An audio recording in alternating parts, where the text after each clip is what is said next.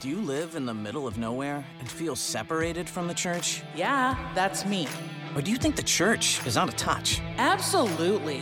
Then this podcast is for you. Coming to you from the Diocese of Sioux City. What? Where the hell is Sioux City? Welcome to Outcast Catholic with your hosts, Father Shane Demon and Father Travis Crotty. Hey, ladies and gentlemen, welcome back to Outcast Catholic. I'm Father Travis Crotty. And I'm Father Shane Demon. And I got to make an apology. So apparently, Father Taylor Leffler's called me out, and apparently I say absolutely too much on the show. You absolutely say Have you noticed that? I haven't. Apparently, we both kind of do, because he called it out. So he called it out a few weeks ago, but the last two episodes we recorded had already been released.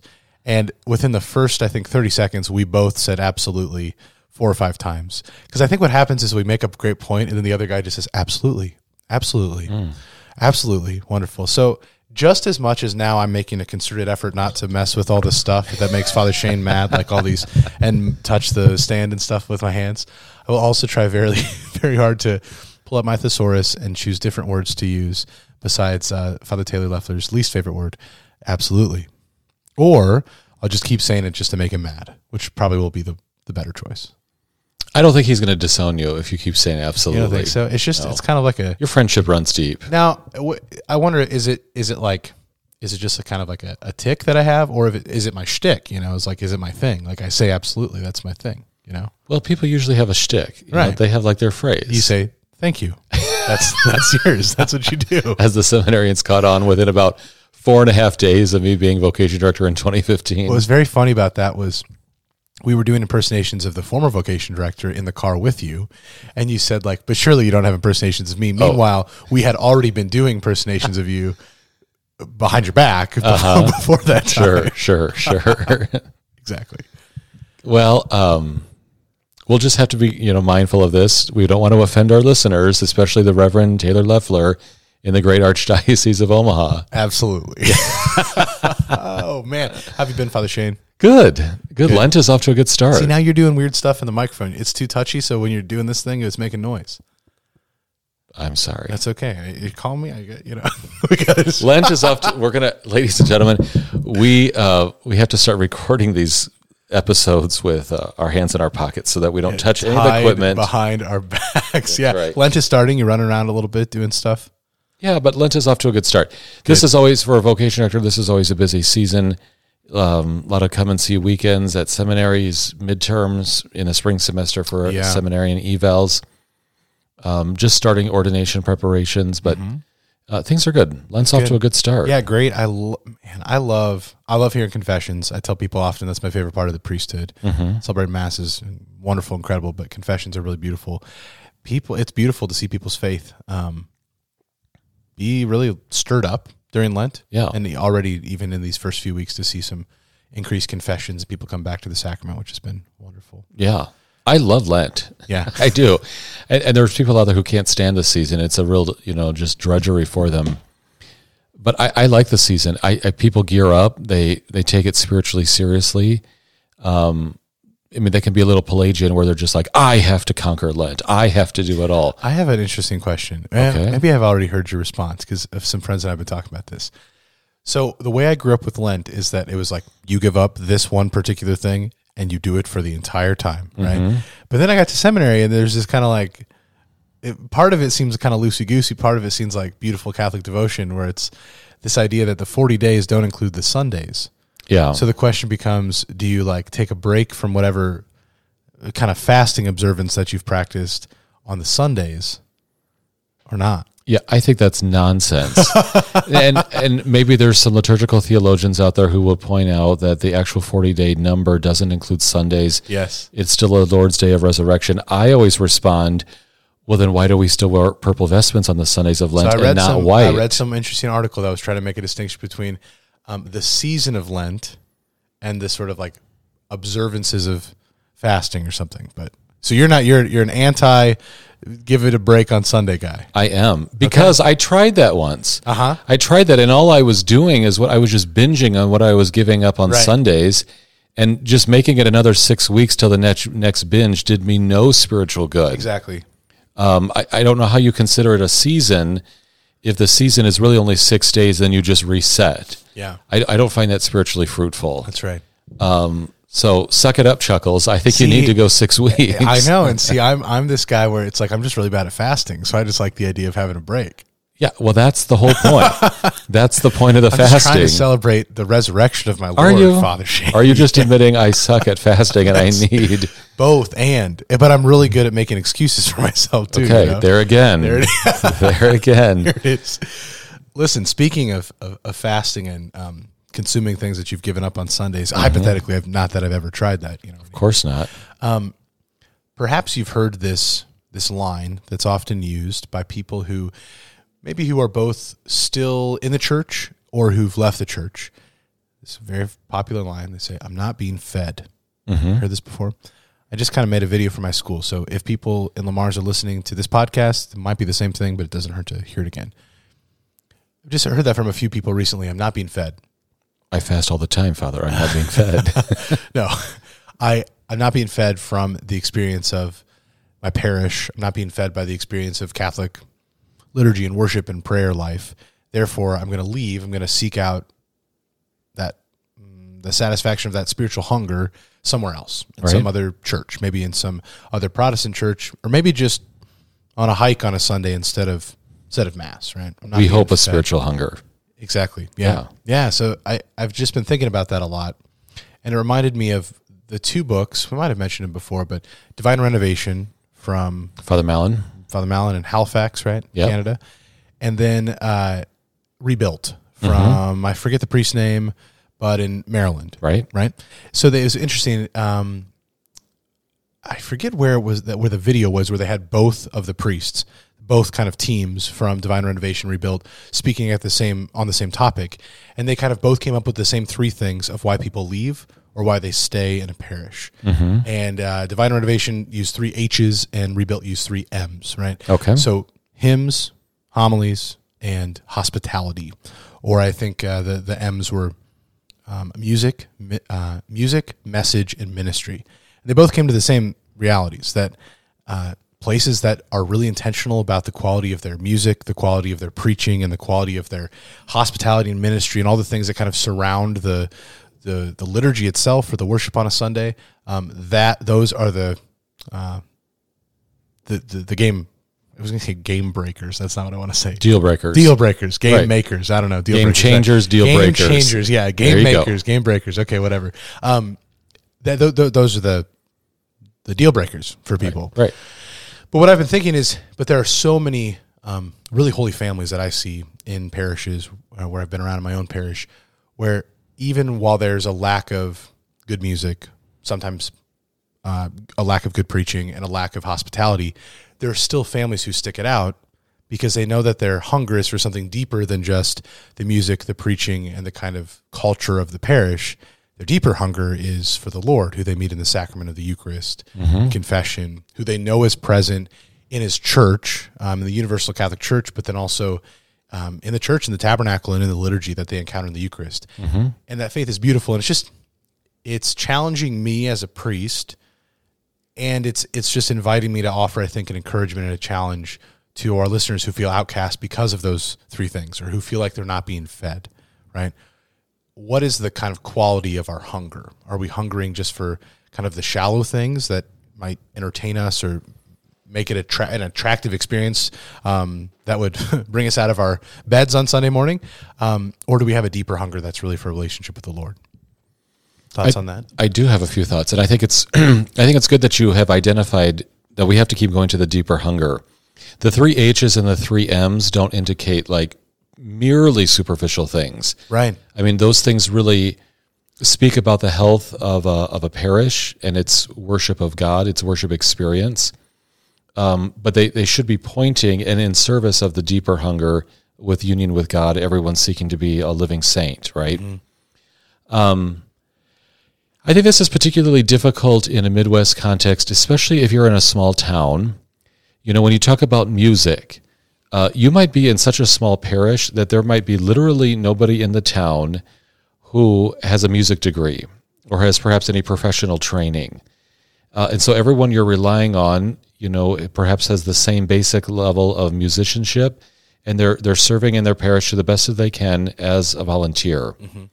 That being said, even volunteers could still be operating onto good principles. What is authentic sacred music? How is it honoring the Lord more than ourselves? And how can music be done well with even limited resources? And to kind of fill that in too, if there's a deeper hunger that's there from parishioners and from priests alike, what is the music pointing to, right? It's like the choice of music and the way that the music is treated isn't just, well, this is the music that makes me feel good, or this is music that I remember from when I was a kid, or this is music that has somehow now become tradition over the past 30, 40 years. But like, what is music that actually draws us into a deeper union with God, a deeper praising of his glory? Yeah. Right. We're going to come back and we're going to do another episode just on church music. That'd be great. But then when it comes to like hospitality, again, that can be really tricky in a small town context. If you grow up in a very small parish, literally everybody knows everybody's name. And there's a beauty to that, like, oh, Mrs. Smith is missing in the third pew. I've used this example in previous episodes. Somebody should probably drive by her farm and figure out if Mrs. Smith is okay today. That necessarily kind of breeds a culture in which there's an expectancy and a familiarity with everybody. And then therefore, when you have guests, that almost catches you off guard because it becomes so rare that there isn't necessarily a structure or a culture built up of hospitality because everyone is so familiar with one another in a small Midwest rural environment. Yeah. It doesn't necessarily lend itself to a real transient environment that you might get at a college campus or in a downtown urban parish where people are coming in and out for a daily noon mass in a busy workday. So I think there's a familiarity and there's perhaps an expectancy of just the normal things, that this is how we do things here, because we don't often have things that take us out of our norm in a small rural environment. Two things. I'm grateful you said that, because there's two things along the same line that I've thought a lot, being in rural Iowa here, where I'm at, is that one, the familiarity of parishes, in some ways the normal that was present even 30, 40 years ago, it's not as present anymore, because families used to be so big, even around here in Lamar's, when I think of these towns, like not even a town, Neptune, Struble and Ellendale are these tiny little communities that Struble's a town, but Ellendale and Neptune were just a church on a road. Right. And Neptune's road is only paved because there's a church there. But the families were huge. I mean, these families were like a family of 12 and one of the kids had 12 kids. I mean, there's Sitzmans all over the place who were in Neptune because there were huge families. Well, in that case, the parish is packed with all of these families. So the natural hospitality that just happens of all of these families spending time together. But as families continue to shrink, as the number of parishioners who are actually there continue to shrink, you feel the lack of the natural hospitality that was present, because there was just a ton of kids running around playing together, a ton of aunts and uncles of those kids, brothers and sisters, cousins, and all that just present at the parish. So now it just feels kind of dead. Like it just feels kind of lackluster when there's really no people talking afterwards, because those family connections have gone away. The other thing I've thought about often is in small towns with many different types of Christian denominations, or in a city, Protestants have always had to be more intentional and evangelical, because they're always competing against other Protestant churches, right, especially other non-denominational evangelical Protestant churches. They have to show up the next one down the street so that people come to theirs instead of going to the other one. Whereas Catholics, our mentality, the kind of parochial mentality, is that we have a Catholic church established in this neighborhood, and all the Catholics who live here will come to this church. And if new Catholics move here, well, they'll come to the church. Well, that's also dropped off now too, that even the Catholics who have always lived there no longer come, but especially the new ones who come don't come. And that's all the discussion of the new evangelization of what does it look like to reach out to the people who have been fallen away. But in some ways, we still work out of this old model with our churches, right? That we're maybe doing hospitality so poorly because it's never really been a need in the past. Like what you're saying, like it was natural in the past, and it was also unnecessary in like an urban or a small rural environment, because the people who were Catholic, they just came. Right. But I think there's a lot of people waking up to realize what was working in the past, or what we took for granted in the past, what culturally was present in the past, is no longer there. Yeah. And it's no longer working. And the models... Sorry, Taylor, I said absolutely. I take it back. The models have to change. Definitely. Yes. Yeah. Well, just to move then from those... Well, yeah, and then lastly, the homilies too. I think in Evangelii Gaudium, Pope Francis's first an apostolic exhortation is what he wrote, right? He stops talking about evangelization kind of abstractly in the middle of the document and just spends a lot of time, a lot of ink, kind of calling priests out to preach better, and just really it just gets directly at priests, like, you need to preach better. And it's true. And what I've noticed, I made a comment about this in seminary once, but I've noticed this myself. Other Christian ministers, other Protestant pastors, they spend most of their week in preparation for their one sermon, maybe even just like one service that they have. But I notice as a priest, we preach every single day. We preach a daily mass every single day, which is a different style than Sunday preaching. But what I've noticed in the temptation myself is that because every day involves just kind of like a quick preparation for like a little reflection on the scripture readings, it's easy to allow Sunday, because you get busy and it's at the end of the work week, it's easy for the Sunday homily to become just like a slightly longer daily mass homily where you're just kind of riffing on the scriptures rather than spending the time to really communicate what the Holy Spirit's working in our hearts to the particular needs of the people at that time. Right. So like we need to work on hymns, homilies, and hospitality from the church side of things and people who are committed in the church. Definitely. But to just like spend a little bit of time on this deeper hunger that's there, I think it is helpful for us to discern, what am I being fed by, or what am I hungering when I make that comment? Well, I'm not being fed. The church isn't feeding me. Because it's like junior high kids just eating Doritos all the time. Like if that's what your hunger's for, like the usually, no offense against junior high kids, but like not having a developed taste for something like more refined, they're not going to appreciate like the craft of gourmet food. Right. They're just going to like, just give me the chicken nuggets and the Doritos. Like that's all I want. So what's the quality of our hunger? And is at a deeper level? Is it really a hunger for union with God? Because that's what's really on offer by the church. We don't always tap into that. We don't always represent that well in those kind of three things: hymns, homilies, and hospitality. But what we have on offer is Jesus' life, his grace. A teacher just asked me the other day, like, Father, how do I talk about grace with my students? I said, it's God's life, and he wants to share it with us. And that first paragraph of the catechism is all about God sharing his own life with us. And that's what's available. That's what our hunger should be for. Right. I think you just kind of categorized that well. The church has an enormous amount of work to do right now in improving her efforts in hymns, hospitality, and homilies. Absolutely. We can admit that. We can own that. And I think people are trying to make good strides in that direction. But for everyone who is just trying to categorize their church experience according to those three levels, perhaps we could phrase it this way. Are you just looking for a concert, for community, and a teacher?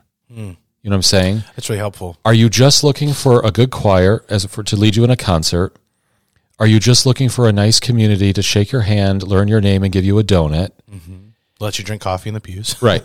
And are you just looking for a teacher who maybe can inform you, maybe inspire you intellectually, or maybe just kind of give you an exhortation that just moves your heart?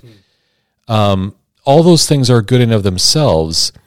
But if that's just the only thing you're looking for, then the deeper hunger for union with God, to be a saint, to actually grow in holiness, to actually receive more grace throughout your life, to be a living fountain of grace for yourself and for others, that's not being met then. You've allowed yourself to stop at concert, community, and teacher, or exhorter, or influencer in the homilist, right? So yes, I think the church has some work to do on how we improve our worship of God, how we build up community, how we show hospitality, and how we actually exhort and move minds and hearts. But also for everyone in the pews listening, what is the deeper hunger you're looking for? And does it actually involve your holiness? Or are you allowing yourself to just stop at the concert and community? Yeah, we started off talking about it's Lent, and I'm just thinking, the analogy just popped in my head of, I've had the opportunity, Father Taylor gets a lot of shout outs now because he called us out for saying absolutely.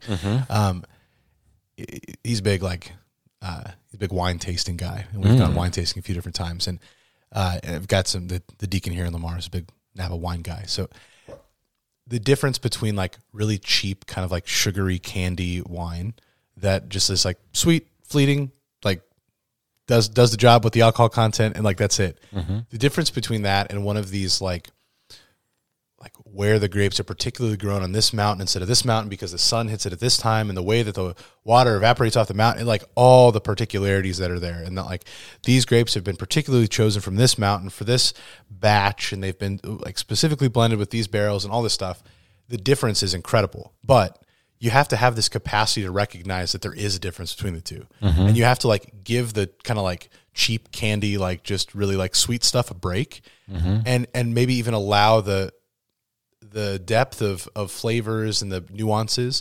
You almost have to like get into that a little bit and to recognize, okay, it might be a little like bitter at first. It might be a little strong and astringent that I'm not used to, but the depth of flavor that opens up is wild, and it's incredible. Right. And I've just noticed that, like, I don't know, being at a dinner or something and like trying something, I'm like, meh, like that's okay because I've had this kind of deeper experience.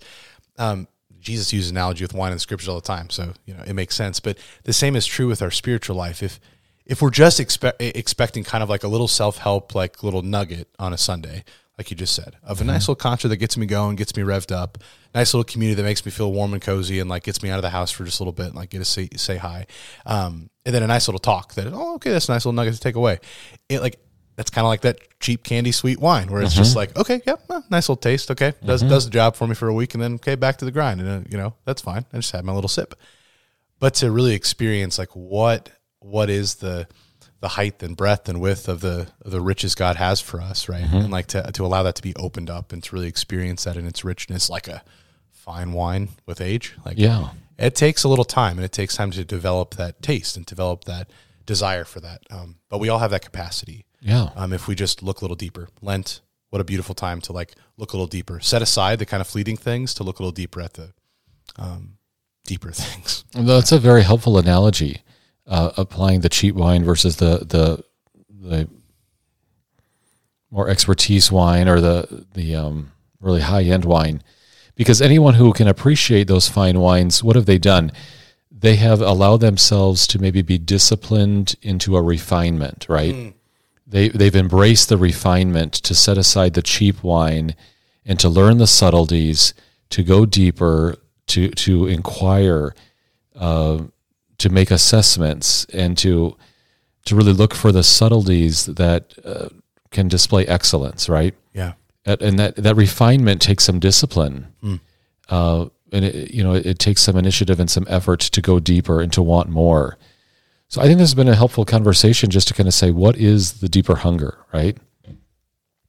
Thanks, Father Travis. It's always good to be with you, and thanks to all of our listeners as well. Absolutely.